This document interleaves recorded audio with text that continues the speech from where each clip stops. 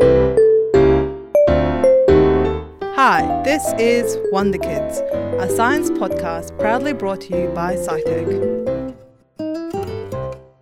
My name is Zaya, and for the month of August, we're doing a special series with the MS Readathon, which raises money for people living with multiple sclerosis and their families. Join us each week to meet a special guest who will talk about a book they love, one that sparks curiosity and inspired their inner scientist. In this episode, we have Charlie with us, our very own SciTech presenter who has a background in psychology and linguistics. Take it away, Charlie. The book that I'm talking about today is Looking for Crabs by Bruce Watley. I actually don't know how old I was when I first read this.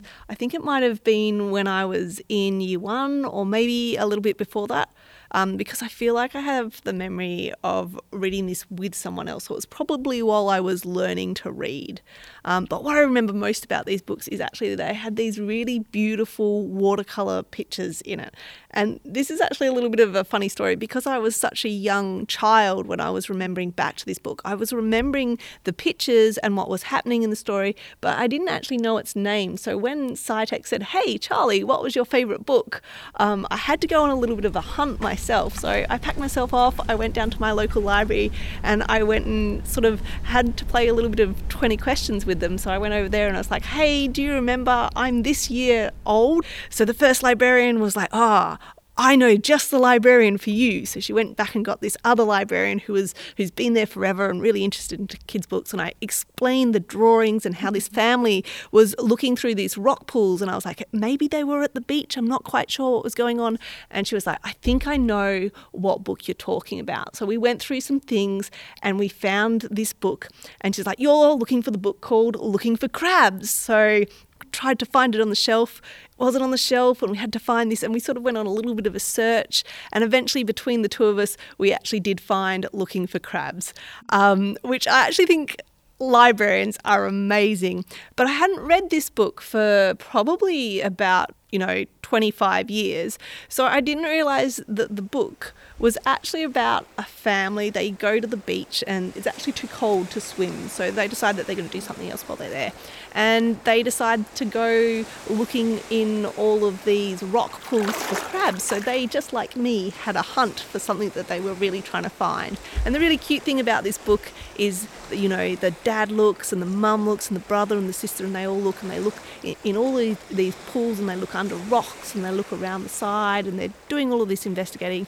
But unfortunately, they don't find any crabs. But on each page in these drawings, you can see these really cheeky crabs that are like hiding behind buckets or under stones or, disguising themselves in hula dresses or maybe trying to make a little bit of a snack with one of the kids' fingers with like a bun and some tomato sauce for lunch. So it had this really playful feel to it. And I think that's kind of why it inspired me. So the thing that I really liked about this book was the joy that the kids had exploring the world around them. They were playing and having fun, but they were also doing a lot of investigating. And that's what I really like about science. I think sometimes we think of science as something that is done in a lab with people who wear lab coats. And it's true, some science is done there, but that's not really where a whole lot of other science is done. Science is done whenever we're curious about the world around us, and whenever we explore it, we're actually doing science. Those kids were looking at the world around them, and they were looking at the crabs and wondering how were they different to us, and maybe that led them to think about other questions. What is the life of a crab like? And this book sort of like captured that curiosity and excitement that I get when I do science. So my two areas of study are psychology, the science of thinking and how our brains work, and linguistics, which is the science of language. You might be wondering how a book about looking for crabs led me to study language or the human brain and think that they're really quite different subjects. However, it's really the feeling of the book that encouraged me just to explore those interests of mine and enjoy the journey of exploration. One that leads you to ask new questions and go on new adventures with the answers you find. So I suppose you could say the books influenced me in following what I was interested in, and I saw the value of pursuing those questions. So the type of questions I'm interested in now is, how does language and thinking overlap? And how does our brain find a word when we need it? And what if you speak two languages? How does it know whether you want the word in French or you want the word in English? So that's my curiosity. Hi, I'm Harry. I'm 4. When you read the book, did you go looking for crabs at the beach? Thanks, Harry. That was a really great question.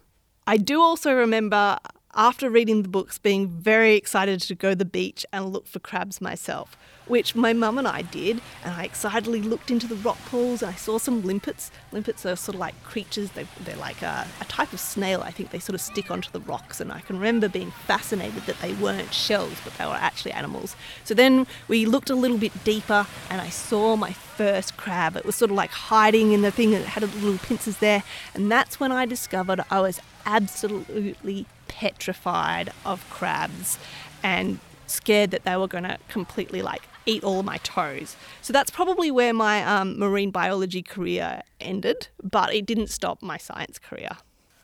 I think the key thing for me about this book, with science everywhere, is we might not even realise that we're doing it. We could be looking in all the wrong places, just like the family who didn't find the crabs, and actually discover later that by having our adventures, going out for a walk in the garden, or looking to see how something is made, collecting a shell, and thinking about what creatures lived inside, the science is there the whole time, just hanging out in the background of our curiosity. Wow, that sounds like a really interesting book, Charlie. Thank you so much for sharing it with us. I wonder how crabs communicate with each other. Do they have their own language? If you want to check out the books featured in our special season, you can do so by heading to the SciTech website. Thanks for listening to Wonder Kids. This episode was brought to you by SciTech. Explore your world through wonder.